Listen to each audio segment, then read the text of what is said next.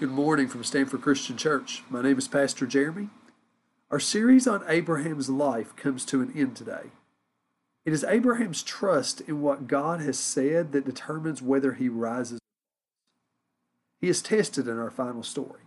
Abraham's faith is pushed to its limits as he holds on to what God has promised, and his story serves as an example of faith and perseverance. Abraham's faith is like a sturdy tree, with his trust in God serving as the deep roots that hold him up and keep him going in the face of trials and temptations. Genesis chapter 22, starting in verse 1. After these things, God tested Abraham. He said to him, Abraham, and he said, Here I am. He said, Take your son, your only son Isaac, whom you love, and go to the land of Moriah, and offer him there as a burnt offering on one of the mountains that I will show you. God tested Abraham. The command to sacrifice Isaac was never meant to be completed. It put Abraham in a position where his faith was stretched to the limit and expanded. Abraham is put forward as an example of faith because his faith stood strong in this test. To grow in your faith, exercise your faith. Physical training has so much to teach us about spiritual training. You will never grow in fitness or physique if you only do things that are comfortable or familiar to you. Challenge yourself. Try to pick up things that are a challenge. Try to run a distance that is challenging. You must push your body to begin the process of growing stronger. Faith is the same. You must step out, challenge yourself. If you are uncomfortable talking about Jesus to people, set a goal to invite someone to church every week this year. If you're not serving, sign up for nursery or children's church. When you don't want to get up on a Sunday, make some sacrifices to be here. Push yourself to study Scripture and pray more than you're used to, past what is comfortable. When you see someone in need, go help them. To grasp the depth of this story, we need the backstory. God promised Abraham to give him a multitude of descendants who will become a great nation and to bless all nations through them. Abraham and his wife Sarah waited for decades. They went through times of doubt and even sin trying to make God's promise happen in their own way. They endured, and finally, at 100 years old, God gave them Isaac. Now, after all that time, their hearts are full of joy. And now God says, Go offer your son as a burnt offering. Verse 3. So Abraham rose early in the morning, saddled his donkey, and took 2 of his young men with him and his son Isaac. He cut the wood for the burnt offering and set out and went to the place in the distance that God would show him. On the 3rd day, Abraham looked up and saw the place far away. Then Abraham said to the young men, Stay here with the donkey. The boy and I will go over there. We will worship, and then we will come back to you. Abraham trusted God. He believed God's promise that Isaac was the fulfillment of the promise. He trusted God enough to obey in killing his son because while he did not know how, he knew that God would somehow preserve his life to fulfill his promise. Remember, he says, We will come back to you. The author of Hebrews in chapter 11 describes the event. Starting in verse 17, by faith, Abraham, when put to the test, offered up Isaac.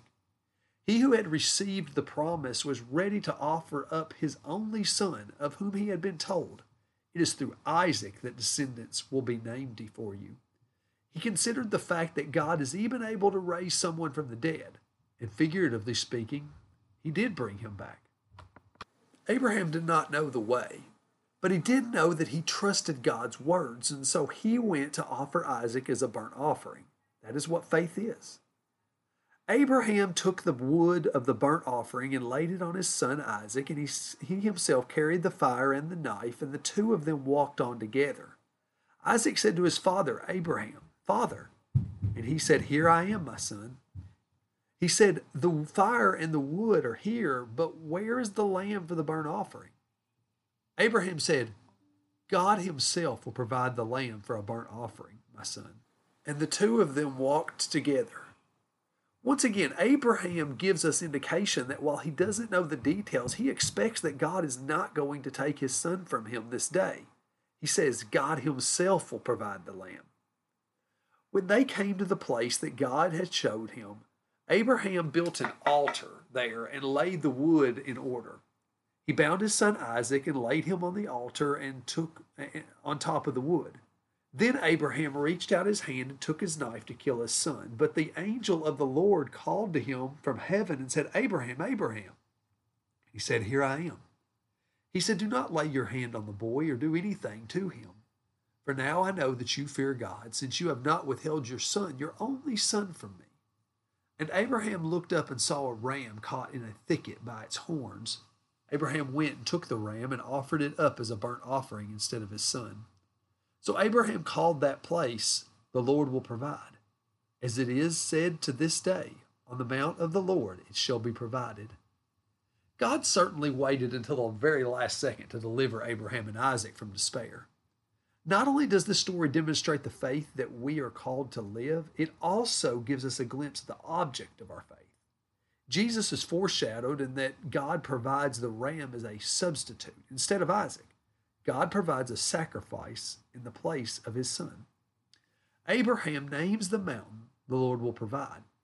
When your blood was demanded as the price for your rejection of God, God provided. He gave his son to die for you, to be the ram sacrificed in your place. Isaac went up the mountain marked for death. He even carried the wood, the instrument of his death, on his back, just like Jesus carried the wood of the cross. Isaac walked back down the mountain alive, but Jesus was not spared. If Isaac had been killed, he would have remained dead, but Jesus, he is the Son of God, able to retake his life. He died and rose again. In view of Abraham's faith, God affirms his promises in verse 15. It says, The angel of the Lord called to Abraham a second time from heaven and said, By myself I have sworn, says the Lord, because you have done this and have not withheld your son, your only son, I will indeed bless you. I will make your offspring as numerous as the stars of heaven and as the sand that is on the seashore, and your offspring shall possess the gate of their enemies. And by your offspring shall all the nations of the earth gain blessing for themselves, because you have obeyed my voice. So Abraham returned to his young men, and they arose and went together to Beersheba. Abraham lived at Beersheba. Abraham trusted God. That is faith. Abraham's faith was reckoned to him as righteousness, and so God blessed him. Understand this. Your faith, the trust in your heart, is where God is looking.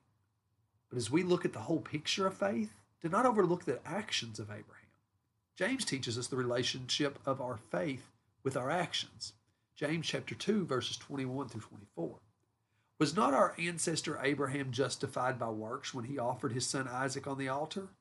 You see, the faith was active along with his works, and by his works, faith was brought to completion.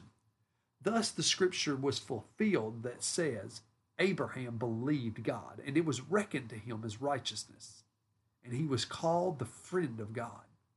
You see that a person is justified by works, not by faith alone. Now, a lot of people misunderstand James. It's not downgrading faith or elevating works over faith. Instead, he says that they are inseparable. Genuine faith will result in genuine works.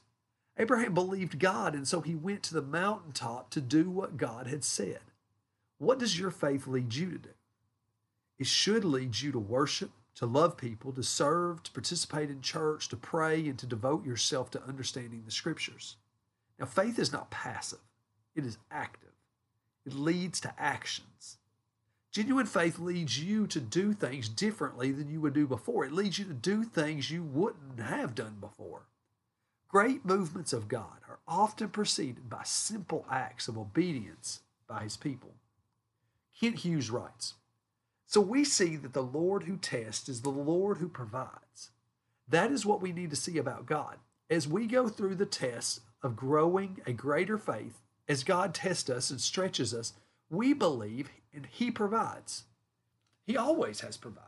He provides for every believer. He always has. So when we are called to give our Isaacs, those things that are most precious to us, we need to understand that when we do it, it is by God, that God is Jehovah Jireh, God who provides. Faith doesn't mean that bad things won't happen. that everything will always go smoothly. Instead, genuine faith trusts that in the end, God will make his promises true. Listen, if you weren't there, ask someone who was. VBS was not easy. It was hard and it was stressful. Things didn't go the way we planned them, but our faith told us to keep coming back and keep loving kids and telling them about Jesus like God had said. And we did. And in the end, we have seen blessing for it. And I think we will continue to see God bless that faith into the future. So faith doesn't negate sufferings or problems. Instead, it creates a bolder faith that boldly walks through sufferings and difficulties and stresses, knowing that God's promises will not fail, that he is with us, that he is guiding, empowering, and equipping us to win in the end. Faith is not believing that God will do what you want. It is believing that God will do what is best for you in the end. It doesn't mean that you don't have doubts. It just means that your life has never lived according to those doubts. It's really also simple. We grow in faith as we believe the Word of God. The process is this: God comes to us with his Word and speaks to us, and we are challenged to believe him. When we believe his Word, he tests us by pushing us to the limits of our faith so it can expand. There are ups and downs, but God grows our faith like a tree, slowly grows to its full height. We might not be aware of the growth, but if we look back, we can see how it is grown. The process is like a marathon runner, starting slow and then gradually building up speed and strength. They run just a little more, a little faster each day until they can run the marathon in its entirety.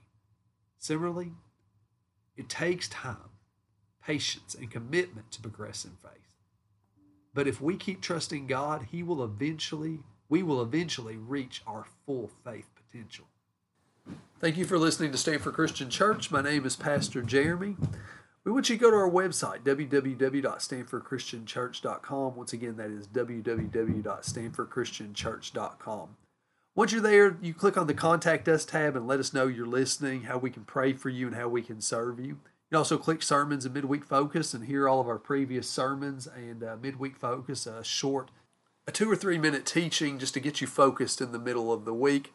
Click on Give to be able to give to support our ministry. We would also love for you to come and join us any Sunday morning.